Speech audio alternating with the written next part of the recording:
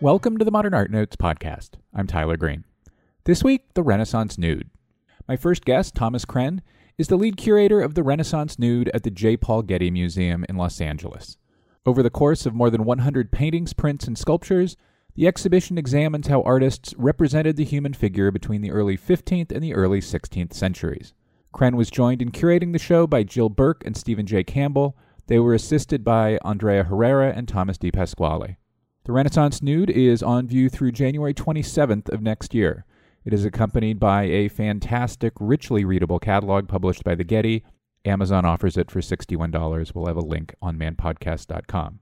On the second segment, Karl Kusserow discusses Nature's Nation, American Art and Environment. But first, Thomas Kren, after the break.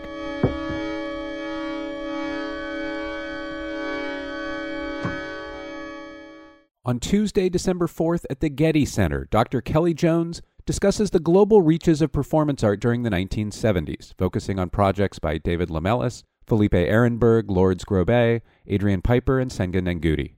Dr. Jones is Associate Professor in Art and Faculty Fellow with the Institute for Research in African American Studies at Columbia University. Get tickets and learn more about this free event at getty.edu/360. Since opening in 2005, the Nasher Museum of Art at Duke University has been dedicated to building a groundbreaking collection of contemporary art centered on diversity and inclusion. The museum's emphasis is on artists historically underrepresented, overlooked, or excluded from art institutions, with a particular focus on artists of African descent. In this effort, the museum supports global artists of extraordinary vision whose works spark opportunities for thoughtful engagement. Drawing primarily on the collection built over the last 12 years, the exhibition People Get Ready, Building the Contemporary Collection, includes works dating from 1970 through 2018 that address issues ranging from identity to social justice and environmentalism. People Get Ready extends into a second pavilion, integrating some contemporary art among historical works in the collection. In doing so, connections across time, space, and culture become possible and present the opportunity for challenging dialogue. A related mini-exhibition, People Get Ready, Southern Lens, explores Southern culture through the museum's rapidly growing photography collection. An early breakthrough work by Fred Wilson, Colonial Collection, anchors the Arts of Africa Gallery, among traditional works of art from the continent. A painting by Kehinde Wiley is now on view in the European Gallery. A work by Pedro Lash reflects upon works in the Art of the Americas Gallery. A photograph by Yves Sussman brings a new dimension to the Medieval Gallery, all at the Nasher Museum of Art at Duke University. The Hammer Museum in Los Angeles presents Adrian Piper, Concepts and Intuitions, 1965 to 2016. The first West Coast museum exhibition of the artist's work in more than a decade, this is a rare opportunity to experience Adrian Piper's provocative and wide-ranging artwork, which directly addresses gender, race, xenophobia, social engagement, and self-transcendence. Also on view at the Hammer, Stones to Stains, the drawings of Victor Hugo. Featuring over 75 drawings and photographs from major European and American collections, this landmark exhibition reconsiders Hugo's experimental and enigmatic practice as a visual artist for a new generation of audiences in America. Exhibition details at hammer.ucla.edu. Hammer Museum, free for good.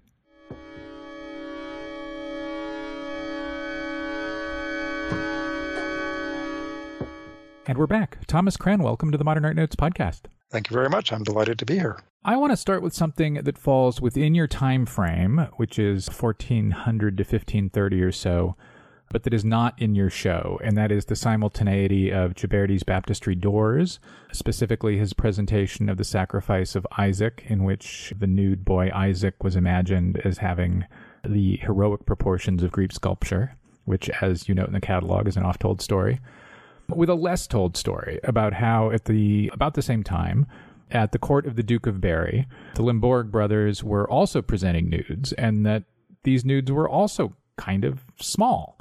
So what about that decade, that simultaneity, and the scale might suggest to us about the moment at which we entered this exhibition? One of the things we're trying to do with the show actually is open up our sense of what the Renaissance nude is. And whereas the Ghiberti is, of course, an iconic work, we really associate the Renaissance nude with Italy and the Italian Renaissance. But in fact, as we're defining it in this show, which is quite broadly. There were nudes being developed, even some out of the classical tradition, outside of Italy, and certainly at the court of France, where there's, I'm not sure scholars agree about this, a humanist or a proto-humanist culture that really takes root under Charles V at the end of the 14th century, and includes things like the Duke of Berry by the beginning of the 15th century, assembling a collection of antiquities, which artists were looking at. And they were smaller in scale than what was available to Ghiberti and what was beginning to be looked at in Italy, but they still created nudes based on ancient models. So there was, if you like, a smaller tradition. And in fact, this tradition was a bit aborted by the civil wars in Paris within a decade or so. But there were these other traditions of trying to develop the nude out of a classical vocabulary, which the show is trying to bring into the conversation. I should note here, just for the sake of defining the nude, the title of the show is The Renaissance Nude, not The Renaissance Female Nude. There are men and women in the show. The familiar idea, I think the one that's taught most broadly in art history classes, is that the Renaissance's embrace of the body as a subject was a Europe-wide rebirth stemming from European artists and other humanists looking at the body-centric work of antiquity. First, do you accept that idea? Is that still the idea? And second, how do we square that idea with the dominance of the Catholic Church? Well, again, we're trying to broaden that. We're actually trying to broaden the definition of what is a nude, actually. So we still argue that that holds, that is true, that the art based on classical art and based on these new humanist ideas is essential to our understanding of the nude. But at the same time, there's an interest in the study, the observation of nature and the recording of nature. And it's not just the human body. It's plants, it's animals. In fact, it's even something that's bound up with scientific investigation that starts probably even before 1400, and not only in Italy, but also in Northern Europe, that also probably fed such images as the nudes of Jan van Eyck, which clearly we don't know exactly whether van Eyck was working from the live model, but he clearly must have been studying the bodies of human bodies for his Adam and Eve in the Ghent altarpiece. For paintings, he actually had a reputation in Italy as a painter of the female nude, and there's a famous work by him that was in a collection at the court of Urbino. There's a female nude that was in a collection in Genoa in the 15th century. In the exhibition, there's a painting by Memling, which was made for a Bolognese patron. And these works, we don't know necessarily were based on classical models. They were greatly admired, and they clearly were based on some kind of natural observation, part of this sort of new attitude. So the exhibition really tries to take that into the whole picture. There is a common belief, I think, maybe a dated belief, that the female nude in particular, but the nude in general, travels from Italy up into Northern Europe. Is that how it worked, or was there an independent Northern European tradition of the nude? We're definitely arguing that there is an independent Northern European tradition that encompasses Van Eyck, Roger van der Weyden, Hans Memling, that actually was collected in Italy. It isn't to say that there weren't Italian nudes that were being made in Italy in the 15th century, but in the 15th century, the focus was definitely on the male body and the male nude. And when the practice of life drawing begins in Italy in the second half of the 15th century, it's definitely the male body that's being studied closely, at least that we have documented, that we know about. And in Italy, it's really only at the beginning of the 16th century, and it is the very beginning of the 16th century, the female nude becomes an important subject, and it actually takes off fairly quickly. But in a sense, we're really sort of dating that tradition from that moment. So I would argue that some Italian artists were looking at the Flemish models, and that it did have an impact. But I think what's more important is that in the 15th century, the male nude is more important in Italy. Female nude's probably more important in France and to a degree in the Netherlands. And by the 16th century, the female nude becomes basically important across Europe. Well, so then let's start in the north. What prompts the early 15th century northern interest in the female nude? This is an insufficient answer, but one of those factors, I think, is that clearly Van Eyck's art is steeped in observation of the visible world. And we know that, we admire most, the way he painted the reflection off a golden goblet or the reflection in a mirror, those incredibly scintillating details which deal with the play of light across surfaces. But he clearly must have also been, as I said, studying on some level the ability to create the character of human flesh, to capture the reflection in an eye. So that was ongoing. So one could argue that it's a reasonable that the nude body, female nude body, would have been a reasonable extension of those interests. Let's dip down into Italy for a moment then. What prompts the Italian interest in the male nude? Is it as simple as antiquity and classical sculpture, or is it more layered than that? I think there are a variety of justifications for that. One is actually the notion that of the perfectibility of the male body. There was this notion, this scientific or pseudoscientific, we would call it a pseudoscientific notion, or even a spiritual notion, that the female body was derivative from the male body. So that insofar as there is a notion of man's perfectibility within humanist culture, that would begin with the male and the male body. On the one hand. On the other hand, I think there does appear to be, and Jill Burke writes about this in the catalog, there does appear to be issues about the notion of women undressing before, a male artist. It's simply, at least that attitude clearly changed in the 16th century, but it appears in the 15th century there were more scruples about it than at a later moment. Is that about the church? That's part of it. That's part of the story. Or it's about faith, yes. So we're talking when you're installing the show, so I haven't seen the show yet. But in the catalog, there's a section titled, the catalog is not chronological. It's broken into subject sections. And the first subject section is Christian imagery and the development of the nude in Europe. And in this section of the idea, there are lots of nudes in circumstances that any of us looking at them immediately recognize as coming from the Bible. And maybe pick one or two examples if you like. How did artists kind of come to address the Bible, maybe by even mashing it up with classical sources such as Ovid? I think in a sense, I think the biggest impact on Christian religion and the sort of new ideas about the body, that really does come more directly from classical art. I'm trying to think of, the wonderful examples, among the wonderful examples in the show are the Saint Sebastian's, particularly the Italian ones, where there was this understanding of Sebastian and his narrative. He was one of the saints who was evoked for protection against the plague, and there was a connection in the narrative of Apollo, of the Greek god Apollo, with the plague as well. And that ended up being conflated, if you like, in the Sebastian narrative. So he becomes thought of as this kind of Apollonian beauty. And you begin to see in the 15th century, and especially in the second half of the 15th century, these extraordinary images of the martyr Sebastian being shot through with arrows. He's tied to a column, but he stands there in this kind of impassive, often in this almost godlike manner that clearly is evoking Apollo in the sense of classical statues, classical imagery of Apollo, the beautiful contrapposto. Even though the flesh is pierced with arrows, there's still a kind of flawlessness to the flesh. And we actually have a number of interesting examples of that. The Antonello de Messina is a particularly wonderful one. The Bourdichon one, which is probably based on an Italian example, which was made for Anne of Brittany, is a wonderful example in France.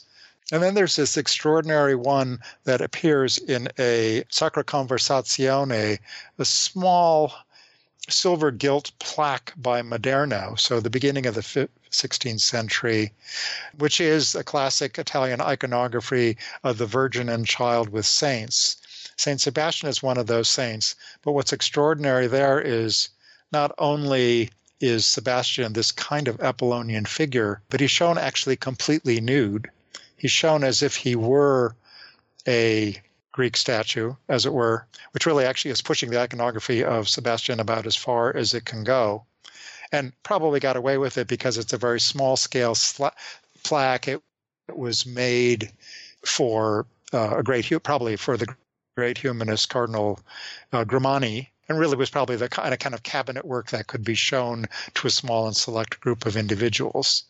But it really shows how Christianity was, from the beginning, really was absorbing classical ideals, and it really transformed the character of Christian imagery. And another example of that in the show, which is quite wonderful, is the image of the Man of Sorrows. Late medieval devotion, it was increasingly private, and private individuals were encouraged to really meditate on the story of Christ's sacrifice and death to redeem the sins of mankind.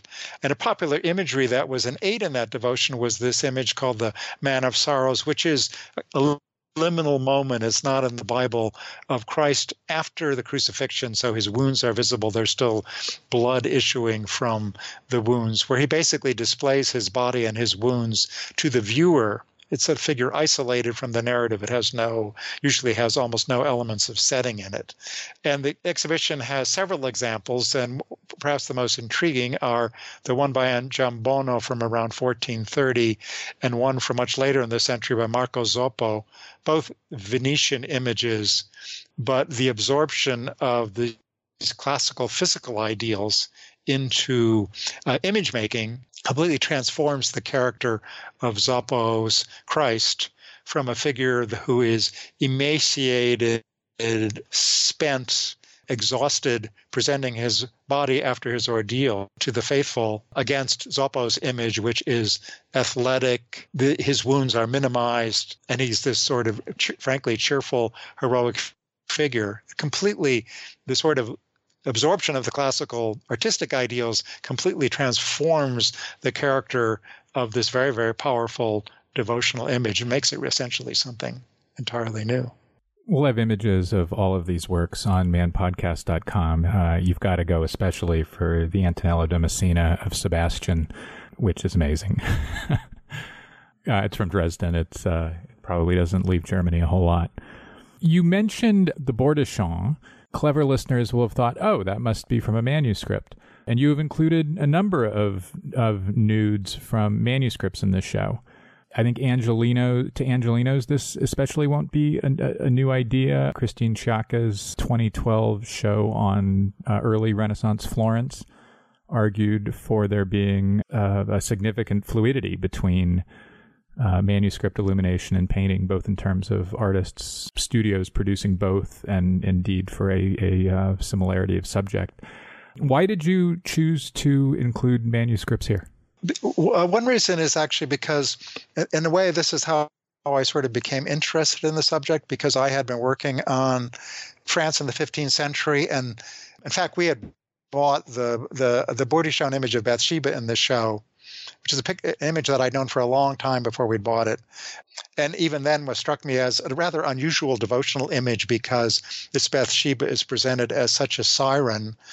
Even basically her genitals, I mean, she's in a fountain, but even her genitals are visible before beneath the water, if you like. And it seemed like an unusual, just simply uncharacteristically exotic and frankly erotic image for a book of hours. And I was always puzzled about why that was the case. And I simply started doing research on that and really discovered that there was a whole tradition of the female nude that hadn't really much been discussed, but it's mostly in manuscript illumination. And there's a reason for that, actually, which is quite sensible, but maybe surprising, which is that in the 15th century in France, manuscript illumination remained a supreme art form. There was certainly other forms of painting. There was wall painting, there were tapestries, there were panel paintings, but there was a disproportionately large number of very high quality illuminated manuscripts. And basically the best painters of the time, if they were worth their salt, were manuscript painters. And even Fouquet, who probably in his heart of arts was a painter who most of the work that survives actually is in manuscript illumination, because that's what his patron wants. So in fact, to trace the nude and to understand the nude in France in the 15th century, you simply have to deal with that. And the great thing is you get to deal with artists like the Lomberg brothers, who's represented in the exhibition, Fouquet, and Bordechon as well. So actually, I have to say, I'm very proud to say that the Grand Sur of Anna Brittany, which is Bordechon's most famous work, and which is considered one of the greatest manuscripts in the Bibliothèque Nationale, is in the show, and it's lent for the first time ever. It's the first time ever outside of France, and it looks great, I have to say. These Sebastians and this Bordecham, Bathsheba, you mentioned how frankly erotic they are. Was there representation of the nude in this period that was just a step too far for the church? Do we know anything about how the church considered some of these images, or even how or if they communicated limits to artists or patrons? Actually, there was a lot of clerical railing against the nude almost from the beginning of the period to the end, actually. And a lot of good it did.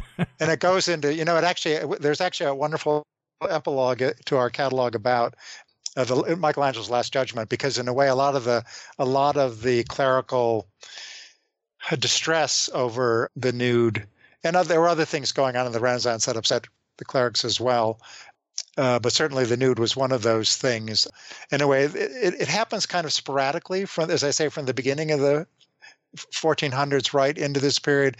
But then by the middle of the 16th century, with the Reformation, the Counter-Reformation, it kind of explodes. And in the catalog, Tom de Pasquale makes a really interesting analysis of that dynamic. But Jean Gerson, who was one of the great theologians in Paris at the beginning of the 1400s, is complaining because you could buy images in the churches. You could buy images of nude figures. San Bernardino, in his writings, San Bernardino of Siena, is writing and complaining about, incite the devout to sin by their very sensuality. And we don't know exactly what images he was necessarily talking about, but this is the moment, for example, of the great polychrome crucifix of Brunelleschi, which unfortunately is not in the exhibition, but when these wonderful, highly naturalistic images of Christ, completely nude or nude with only a loincloth, were being created, and they are very beautiful and very sensual images.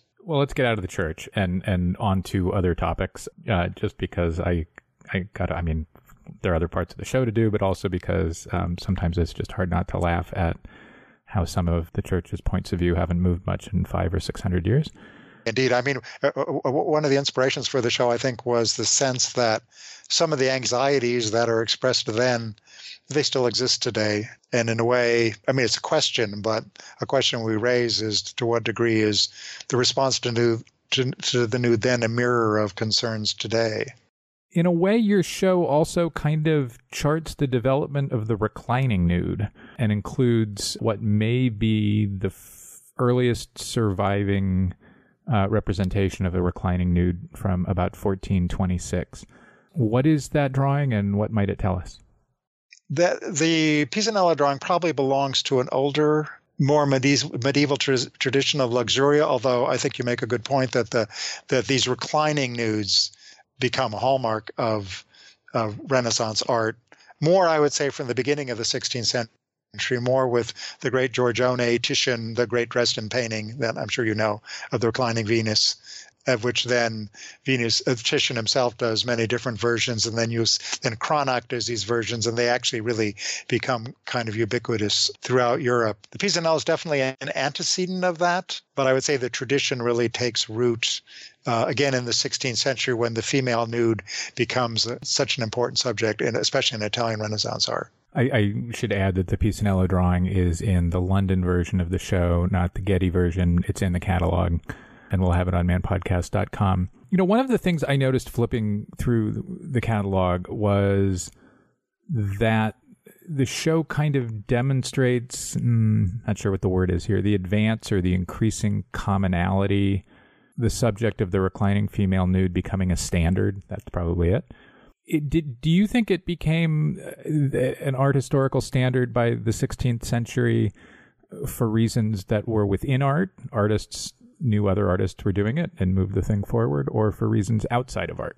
Interesting question. I think I would say that probably it flourished within a kind of humanist culture to which the artists belong and the patrons belonged. And I think there's no doubt that the sensuality of these images were part of their appeal and part of their success. And there is no doubt that there were male patrons eager to eager to enjoy them. But I think it belongs within this wider culture of mythological subjects that allowed artists to explore, in the guise of mythology, erotic themes with which weren't merely, I don't know what the word is, for lack of a better term, eye candy for patrons, but also, I think, reflected on, flattered the patrons in other ways. For example, this theme of the loves of the gods, we have a wonderful painting by Correggio in the show, which belongs to a series of paintings made for Federico Gonzaga, a great ruler of northern Italy in the beginning of the 16th century, where the argument has been made, it's made in the catalog, and I think it's an important argument that these kinds of images about the loves of the gods are about the conquests of Jupiter and the extent, the lengths that he went to disguise himself in order to basically succeed at seducing various women with whom he'd fallen in love. Stories are pretty basic. But that kind of narrative was certainly flattering for the right patron, who also wanted to have a sense of his own virility and his own vitality. And I think actually there's a kind of interesting perspective here on the European man of the Renaissance, which is, I think, in a way not very surprising, where these kinds of images actually reinforced this sense of male virility, which was very, very important part of identity at the time. And it's not an idea I don't think it's an idea that we can say has disappeared in the interim. But it's another way in which I think it gives us a perspective on our own culture today. There are a number of pastoral nudes in the show, including of men. How does the pastoral nude come about? Is it as simple as a mashing up of one tradition of the body with an emergent tradition of landscape, or is there a little more to it? I think actually it really comes out of a literary tradition, that it comes out of a revival of interest in classical literature and pastoral themes, the theme of the escape to the countryside for leisure, which also involved romantic pursuits. I think that's a big component of it. So it is definitely something that grows out of kind of a humanist culture. One of the things I think that's quite interesting is, again, the exhibition tries to make this point, is I don't know if we would call it a pastoral tradition, but there's a humanist tradition that links landscape in the nude as well in a kind of parallel way, because specifically in Germany, and it's a tradition that starts, the literary component of that tradition starts already in the 15th century and actually even ties into German medieval literary traditions about the importance of landscape and the character of the German landscape. Tacitus was one of the classical authors that was reintroduced to Germany in the 15th century, and he talks specifically about the character of the German landscape, in a way enabling it to become a kind of artistic subject. And in both actually a whole group of works by German artists, by Cranach and Baldung and Dürer in the exhibition, there are these wonderfully evocative landscapes, which are specifically meant to be evocative of the German landscape and also of these kind of wild men and fauns and figures that were thought to have inhabited specifically the German landscape. So they're not quite the same narratives that existed in Italy, but they're the same body of interests. And again, one of the things we try to do repeatedly in this show is show how, whereas the subjects may not be identical between North and South, there are certain themes that really are identical or closely intersecting that show these kinds of parallel developments. Another of the questions of art making, shall we say, investigation, that the show investigates is how to depict the flawless human. As your colleague Jill Burke puts it in the catalog, this wasn't just a practical question, but also a question that was philosophical and theological. Is this a question that goes back to the beginning of the Renaissance, even before your show, or is this something that really springs up later? Well, I think a lot of the means to achieving that perfection really are coming into focus in the 15th century, specifically, for example, although Vitruvius was known in the Middle Ages, there's renewed attention. I think there's and I'm not the expert on this, but there's a specific text that's rediscovered in the 15th century and becomes a new focus of attention. And you really get artists started to explore this notion of what is the perfect set of proportions, which is an essential part of this notion of the ideal figure. And actually, again, in the exhibition, we show there are actually a number of artists who explored this idea throughout the 15th century and into the 16th century, starting with a little-known figure, Taccola, from the mid-1450s. There's Francesco di Giorgio. There, of course, is Leonardo da Vinci. And then a lot of the Leonardesque ideas are being published in the 16th century by people like Cesariano, who is represented in the show. And then finally, there's Dürer, who really was devoted to this whole notion of ideal proportions, from the beginning of his career, represented by the great Adam and Eve engraving in the exhibition, and then right up until his death, his treatise on proportion actually was published posthumously shortly after he died. And Dürer actually, in a way, gives the sort of most interesting rub to all of this, because he finally says there's no one ideal body. There's so many different physical types of bodies that you need to come up with sets of ideal proportions for each of them. And he's not, again, talking about 2 or 3, but I think it's several dozen that he devises a set of proportions for. And an example set on one female figure is in the show. And actually, speaking again to your question, that sort of question, one of the things we try to do in the show, one of our arguments is that one associates the sort of ideal of the Renaissance nude with the timeless and with the ideal, as it were, the perfect figure. But close examination really reveals that there were many ideals of that perfection. And actually, there were many different, just as there were many different kinds of nudes. And one of the things that this exhibition really is about was that range of ideals and that range of physical types that came to be represented as nudes in this period. You mentioned Vitruvius. It was in 1521 that his On Architecture was translated into vernacular Italian that you referenced earlier. We'll have a page from that book that's in the show. The examples of Leonardo and the Dürer you mentioned kind of all show artists and image makers, I don't know how else to say this, kind of reducing the human form to something griddable, to something mathematical, projectable. And you can see how it would be an idea that was both pursuing an ideal, but also useful for art makers who wanted to work at larger scale and we're going to grid an image. Right. And actually, it wasn't easy. I think the images people can go look at in the show or on manpodcast.com, you can see why gridding an image might be more complicated than maybe it's taught to art history students now.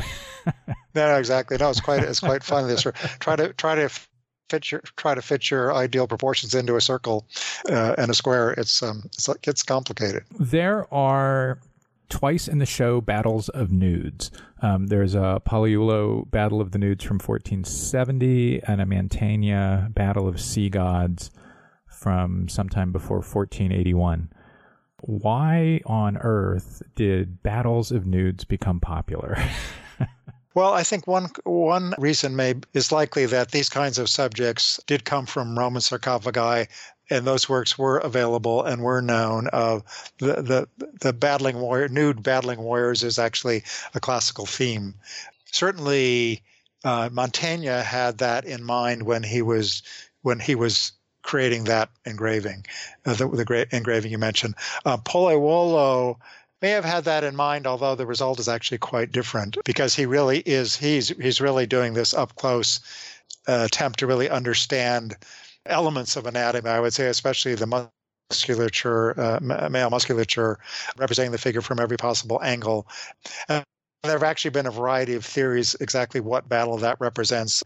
Jill Burke talks about that a bit in the catalog, actually suggesting that the subject may actually be sub-Saharan in origin. But ultimately, I think probably the answer is that it is a classical tradition. It is so wonderful. And the other issue here is it's a wonderful opportunity to represent the male anatomy under duress. And actually, with that, that people don't always, when people think about the ideal nude, they don't always think about this aspect of it. But artists were very focused on the ability to represent that quality, the figure in motion, the figure in the figure straining, the figure making dramatic gestures, mastering all of those aspects of human expression through the body were on the table at this time. And so it was wonderful. The battle subject was just a tremendous artistic challenge. There, one of the things in the show that I found that my mind has wandered back to over the last few days is a question that your colleague Stephen J. Campbell, who's at Hopkins, asks in his essay. He points to artists such as Dürer and Patormo making portrait drawings of themselves, naked or near naked, and what that might suggest to us about how artists of the time and perhaps even society considered the body. I can't think of a whole lot of other periods since when artists made portrait drawings of themselves nude, so why then? I think scholars are still debating that question. There's Ulrich Pfister actually also writes about this in the catalog.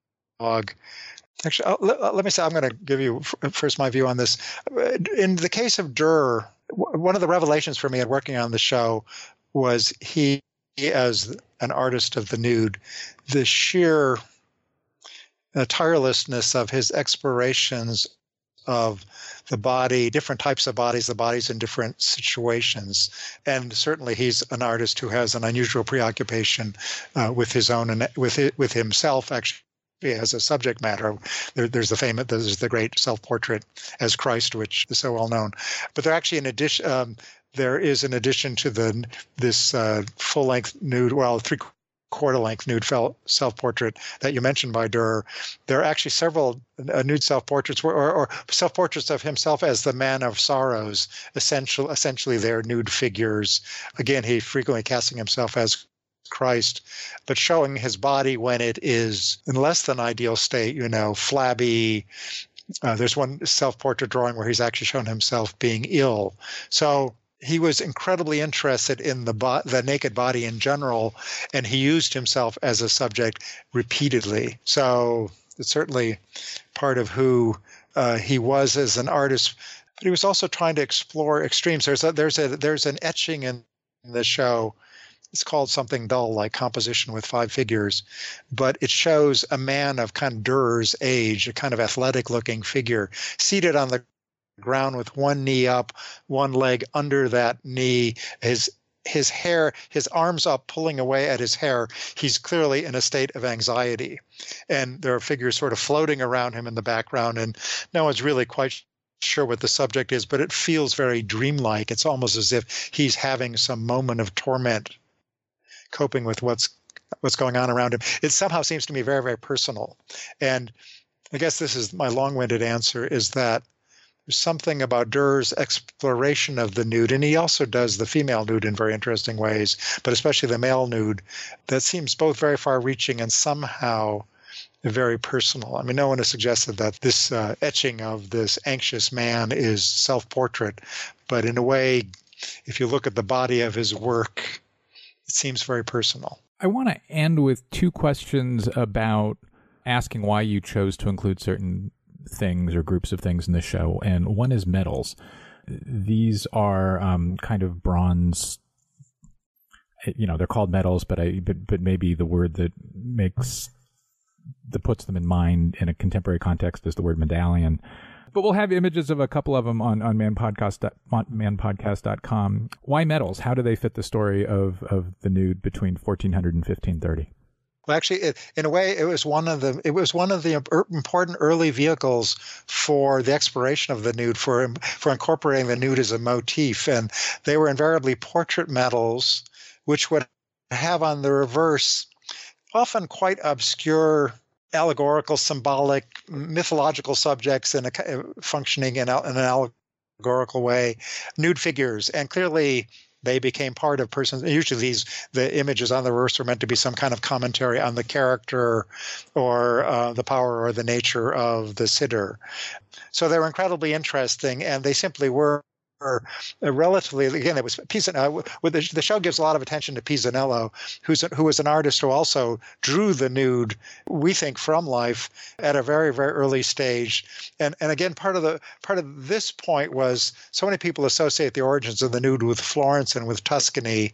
Pisanello actually was doing really interesting things, copying antiquity, drawing from life, making copies after the antique, creating this new genre of medals that incorporates these incredibly beautiful, if small-scale nudes, that he's really a very, very important part of the history. So I guess the short answer is we thought it was important, but it's an interesting, it's just a key part of the story that also helps to broaden out the way in which the nude kind of originated, not necessarily always in the places that you think of immediately, but not only in different parts of Europe, but in different parts of Italy. Well, that kind of leads into the other show decision question I had. There are definitely a handful of artists who are, overrepresented is the wrong word, but are particularly present in the show. In the north, that's maybe Kren, Gussart, Dürer. In the south, that's probably Pisanello, and maybe to a lesser extent, Antico and Donatello. Was that just the way the ball bounces in terms of loans, or is there a point that y'all wanted to make about those artists? We definitely wanted to make a point about Pisanello. I think at Dürer, it just seemed that there was such a range. We didn't go in it thinking, well, Dürer, we're going to have Adam and Eve, right? And we were going to have, we knew it would probably have the men's bath was a given. But the deeper and deeper we got into it, it just seemed like there was such a range of original imagery around the nude in Dürer that it was, that it was important. There's definitely, I'm aware of this, there are definitely some imbalances. I mean, we actually have 4 works by Gussart in the show, which might seem like an imbalance, but they were just so... There was an issue of quality, right? And, there was also an issue. There were certain limitations that we created in the kind of narrative structure in the show, which is to say we wanted to organize it by themes, and we were looking for themes that we could compare across Europe. And so we went to those artists who were producing those themes, or we could show, well, that this is going on in Italy now, but actually at the same time going on in the north, independently of it, there is the same theme, and this is how it's handled there. And sometimes it was actually the case, well, that was going on in the north because they were looking at it in Italy. And sometimes actually it was the case that was going on in Italy and they were actually looking at something in France or in the north. We do try to make the point that certainly ultimately Italy ends up triumphant in this narrative, but that the sort of origins part of the story is really more complex, that there are these kind of nexus of things going across Europe, which are really, really interesting, sometimes overlooked, and really we wanted to make clear. So those kinds of limitations, I think, probably ended up creating what may seem as that we gave might seem like disproportionate emphasis for this artist or that artist. And I think there was really no way around that. Yeah, Gussart was the most interesting one to me. There's some pretty great Gussarts in the show. I think we're very proud of those pictures. So marvelous. Thomas Kren, thanks so much for speaking with me. Thank you. It was a great pleasure.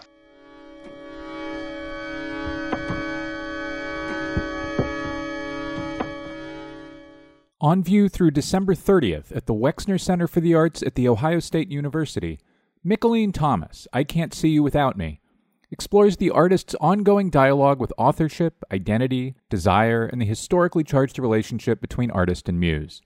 Each of the Wex's 4 galleries is devoted to one of the most significant muses in Thomas's career, including the artist herself. Among the more than 50 works presented are her signature rhinestone-encrusted paintings, as well as collage, sculptures, installations, and a new multi-channel video collaboration with Grammy-winning artist Terry Lynn Carrington, created with support from a Wex Artist Residency Award.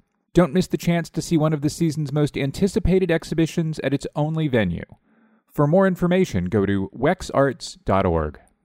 The Museum of Fine Arts Houston presents Tutors to Windsors, British Royal Portraits from Holbein to Warhol.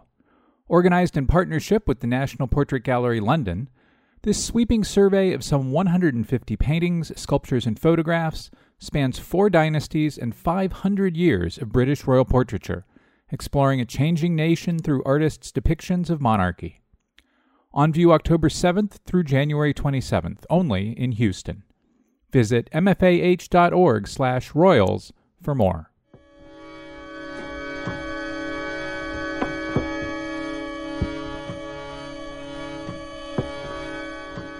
Welcome back. My next guest is Princeton University Art Museum curator Karl Kusserow. Along with Alan C. Braddock, he's the co-curator of Nature's Nation, American Art and Environment, an eco-critical take on the American landscape tradition shown through works by 19th century painters, Native American basket makers, photographers, and more. The show's on view at Princeton through January 6th, 2019, before traveling to the Peabody Essex Museum in Salem, Massachusetts, and then to the Crystal Bridges Museum of American Art in Bentonville, Arkansas. The exhibition catalog was published by the Princeton University Art Museum and is distributed by Yale University Press. Amazon offers it for $50. We'll have a link on manpodcast.com. By the way, we have a ridiculous number of images on manpodcast.com this week for each segment. Don't miss it. Karl Kusserow, welcome to the Modern Art Notes podcast. Hi, good to be here. So for those of us who aren't in the academy, what is eco-criticism and how is it different from history, writing or doing history? Eco-criticism, I guess you could say, is different in that it's inherently interdisciplinary. It's the study of cultural products, first literary and more recently visual culture, with a focus on how nature is represented and how environmental concerns are treated, how the human, non-human nexus is engaged in works of art and works of literary art. One way of accessing those ideas might be through the work in Nature's Nation. Fairly early on in the show, there's a section called Colonization and Empire, the Order of Things. And there are 2 works, except for that they're both by Peels, wouldn't necessarily seem to fit in a show together. Charles Willson Peels' portrait of George Washington at Princeton from your university's collection. It was painted in 1783-84.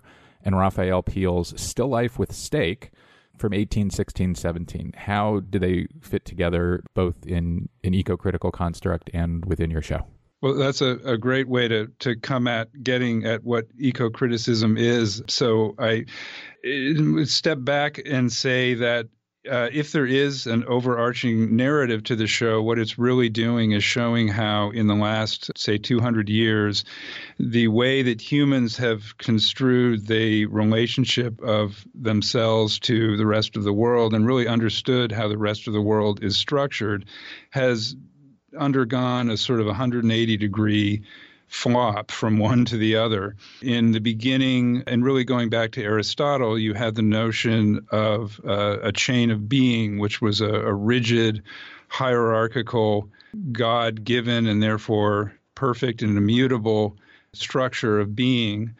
And that gets sort of promoted and changed a little bit through various religious cosmologies through the Middle Ages, and gets into the Age of the Enlightenment with people like Linnaeus, who put a sort of scientific veneer on it and become very taxonomic and typological, but are still dealing with hierarchy and structure and the static and immutable nature of it.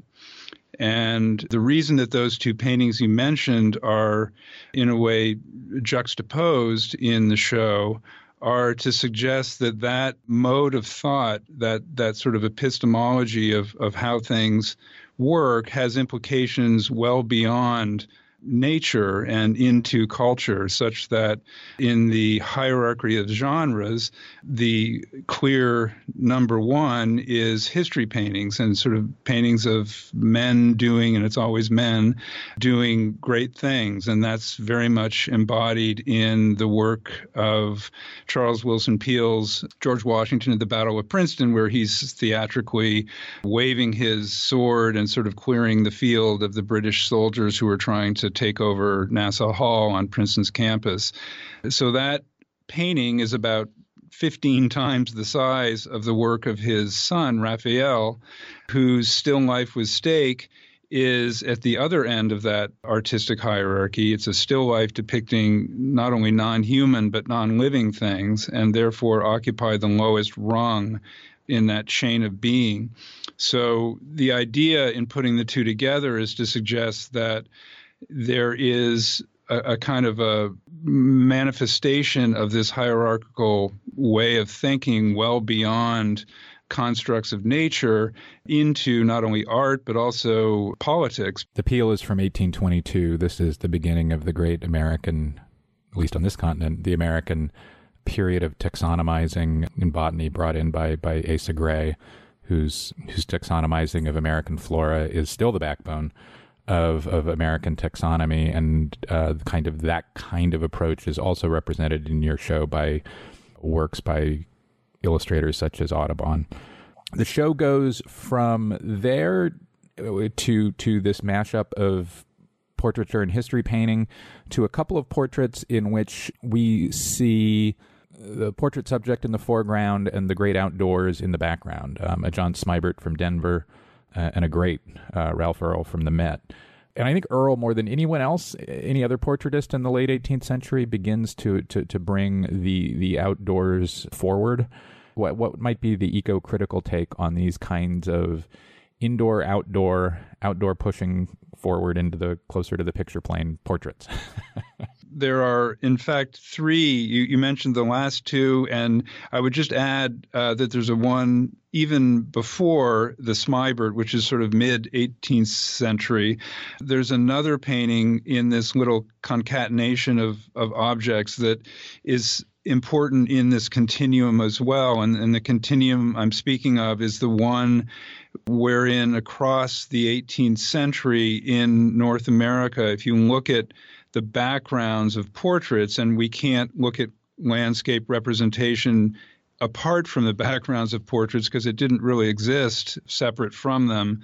There was no market, and as this discussion of portraits revealed, people were actually rather afraid and threatened by this sort of unruly wilderness that people felt needed to be tamed.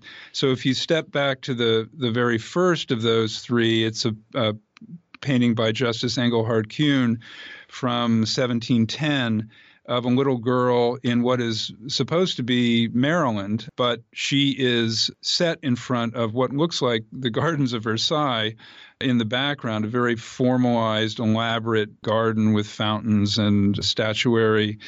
And the point there is that there's no way that was Maryland in 1710. This was the artist's sort of wish fulfillment version or vision of what this place might come to look like. And even so, he depicts the girl who is the subject of the portrait rigidly separated from that already domesticated world, but still very separated from it by a big stone balustrade. And if you take that as the sort of starting point and then move forward to the Smibert you mentioned from the middle of the century, it shows a woman who is occupying a sort of liminal space, which is neither in nor out, which is something you see a fair amount of in the portraiture of this period. She's seated, and she seems to be half in an interior room, but if you look to the left, there's a landscape sort of arrayed behind her, and she's actually using an iconographic gesture of a pointed finger to indicate, by pointing her finger at the natural world, that there is a kind of symbiosis between the two, between the human and the natural, and yet it's still something that is separate. And moreover, the landscape that she's gesturing towards is pretty overtly generic, and moreover doesn't make a lot of sense given that she was from Bermuda, and what it shows is a sort of New England pastoral scene. So there is a gesture being made increasingly towards the human and the natural coinciding and coexisting more productively.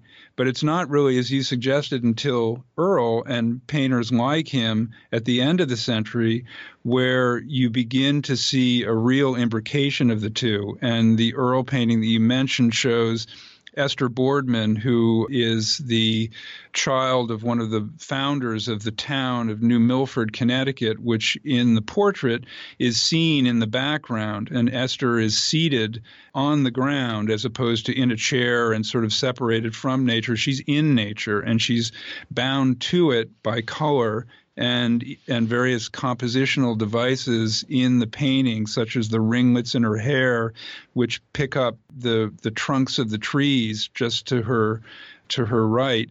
And so there is this sense from the first through the second through the third portrait in this little subsection of the exhibition that people are moving to a gradual accommodation of the commodification, the possibility of the commodification of the natural world through human agency, which is just what the Boardman family did in making this town of New Milford out of what had been, from their perspective, this untamed wilderness. There is, as one might expect in a broad survey of American painting and landscape painting, a section of classic American 19th century landscape paintings, Cole, Church, and so on.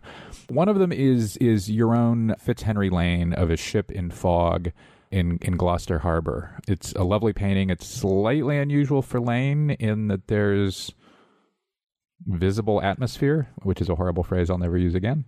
It's a super painting. What work does it do here for you?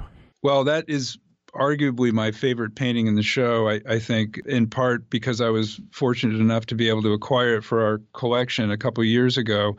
It, I think, is a wonderful example of how landscape painting after Bierstadt, after Church, after the great sort of theatrical productions of the Civil War era really played itself out in a sense. And the notion of representing sublime America in a political sense as embodiment of manifest destiny really was no longer so much at issue. The lane you mentioned is installed right next to a painting that in many ways couldn't be more different. It's a huge Bierstadt, also from our collection, of Mount Adams. And that is a work that was done almost as a travel poster to induce settlement on what was then the Western frontier. But Mount Adams is already almost on the Pacific coast. So at a certain point, the cultural work of landscapes like that, of inducing settlement, was no longer really at issue because that was a foregone conclusion. And so an artist like Lane, I think, is interesting in that he is interested, even in the works that are not so atmospheric as this one is, in not so much subject pictures, so to speak. In other words, not painting this mountain or that grand thing as against the other, but rather with relationships. So you can almost imagine with just about any Lane painting, shifting the canvas a little bit left, a little bit right, even up or down.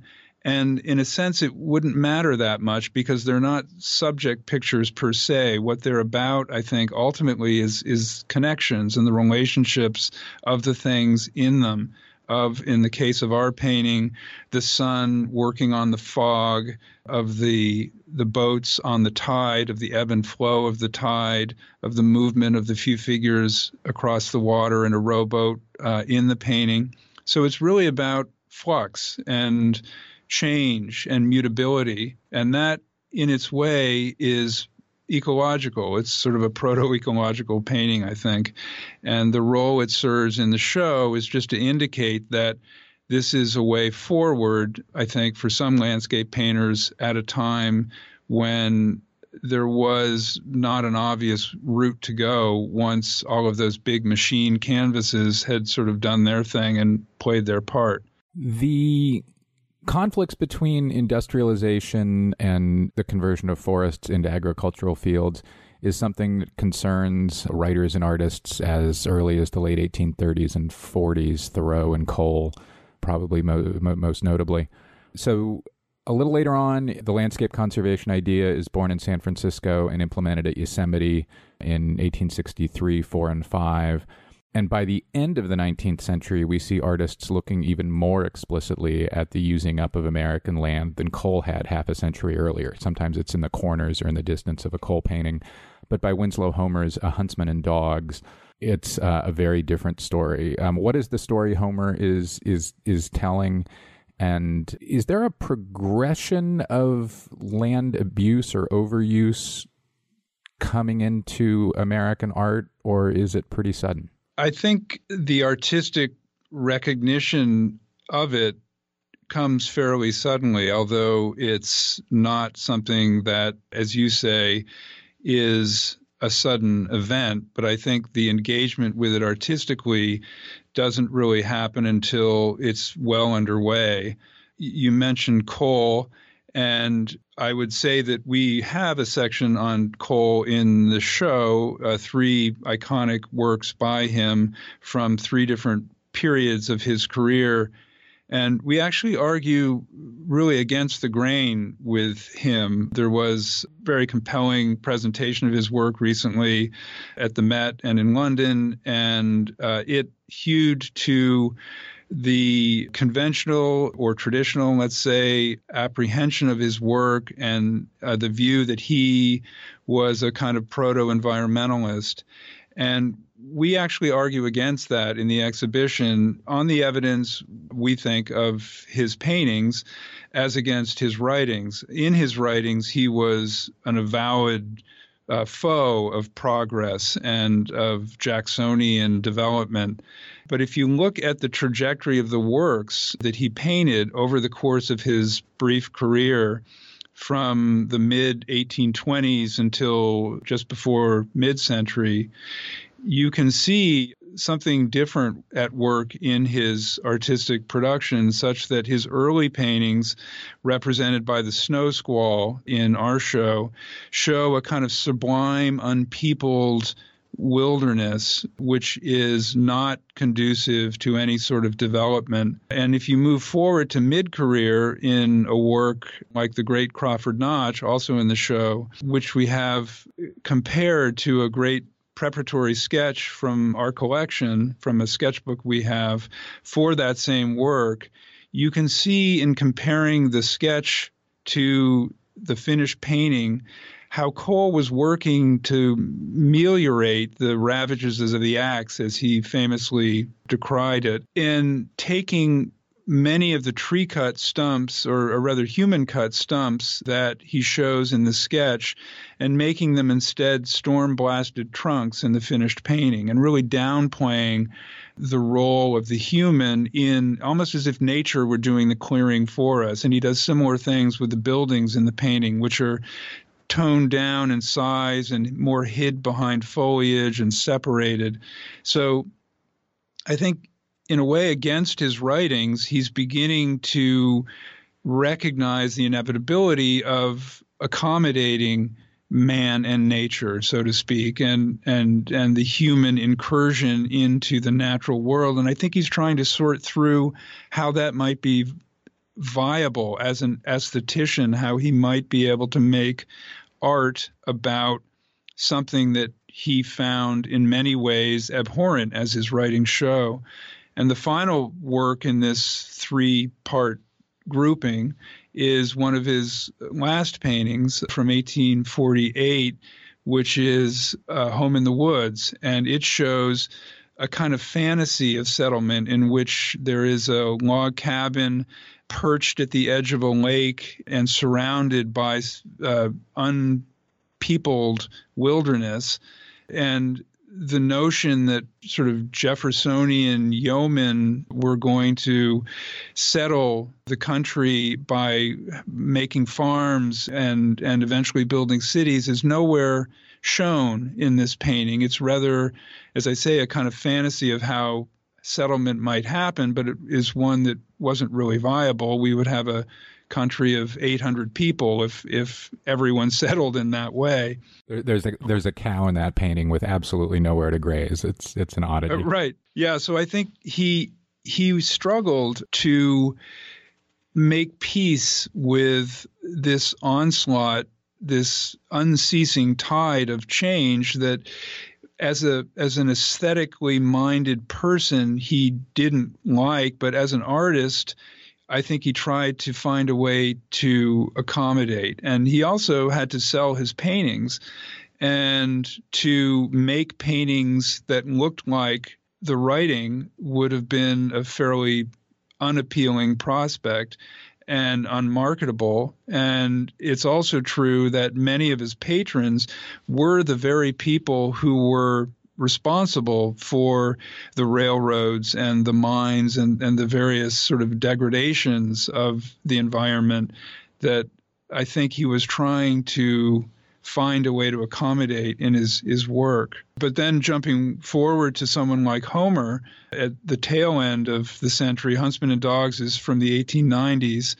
In that, there's a portrayal of queer environmental despoliation in two ways, really. The huntsman is not a sportsman, but rather a market hunter, and is depicted with just the skin of the deer and the head of the deer that he has killed, and not any of the meat. And so the idea is that he was taking for the market just what he wanted, and that was not something that was seen as sportsmanlike.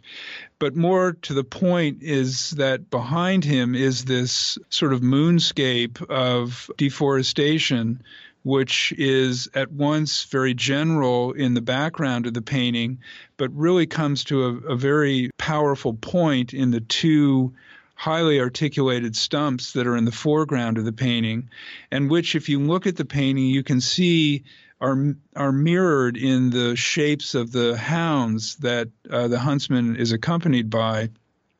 And I think the life of those animals are juxtaposed against the death of the trees in a way that becomes very powerful, and was Homer's, I think, indictment of that kind of clear cutting, which was happening in the Adirondacks, where Homer spent a lot of time as a sportsman, and where he was active in efforts to set aside what became the Adirondack Preserve, which is several times the size of Yellowstone, and was so important. It was written into the Constitution of the state of New York when it happened. Skipping ahead a bit, there's a section here called Land Ethics and Aesthetics, which could, and probably someday will be, its own exhibition. Are you arguing that in aestheticizing and making beautiful what humans have done to the land in works like classic 1930s Dorothea Lange's or Noguchi's Tortured Earth, that artists are making the abuse of land and environment visually attractive and thus more palatable? I guess I would say, in a way, on the contrary, I'm not sure that the point of some of those works was to be beautiful as much as it was to be, let's say, compelling. That section of the show is about how the human hand in environmental change by the 20th century becomes impossible to ignore, and at a scale infinitely greater than the localized issues that people like Homer or Sanford Gifford or David Gilmore Blythe, all of whom are represented by works in the show, were contending with. Lange and Alexander Hogue, Noguchi were dealing with the Dust Bowl and nuclear war, respectively, which are environmental events that had repercussions well beyond a particular river, estuary, or mountaintop, and in fact were regional in the case of the Dust Bowl, and even global in the case of nuclear war, after which it might be said, and as Bill McKibben has argued, there is no more nature because cesium-37 is in every single nook and cranny of the globe following the first atomic blast. There's also a section in the show about kind of the human costs of what we've done, and artists kind of reckoning with ways to present it. Do you think that the way that artists like Richard Mizrak or Theaster Gates or Ed Bertinsky are making visual what we've done to the land and the landscape is in an art historical tradition that stretches back to the early 19th century in America's address of the landscape, or do you think they're consciously trying to break that narrative and to show land and landscape in a different kind of more piercing, pointed way? I think perhaps it's a little bit of both among different artists. You mentioned Bertinsky. We have a painting, or rather a photograph in the show of an oil spill, which was actually from the Deepwater Horizon spill about 10 years ago. And it's like many of his photographs, it's a beautiful thing. It's seductive and alluring and sort of luscious in a way in its colors and in its scale as a photograph. It's a huge thing. And yet what it's showing is just the opposite, of course. And so there's a tension in his work for sure between this sort of the sublime nature of environmental degradation, which is felt as well, I think, in the Mizrak photo that's in the show of Cancer Alley. I think perhaps with artists like that, there is a supposition that by now viewers may understand more the implications and really the global nature of environmental challenges, that there isn't perhaps a need to be quite so, let's say, overt in the way that changes to the environment are made, and that they can be aestheticized in a way that doesn't undercut their meaning, because I think it's more widely understood that these changes are afoot and that they're very serious and even, globally threatening. Karl Kusserow, thanks so much. You're welcome. Thanks for having me. That's all for this week's show. The Modern Art Notes podcast is edited by Wilson Butterworth. Special thanks to Steve Roden, who created the sound for the program. The Modern Art Notes podcast is released under a Creative Commons license. Please visit Modern Art Notes for more information. Thanks for listening.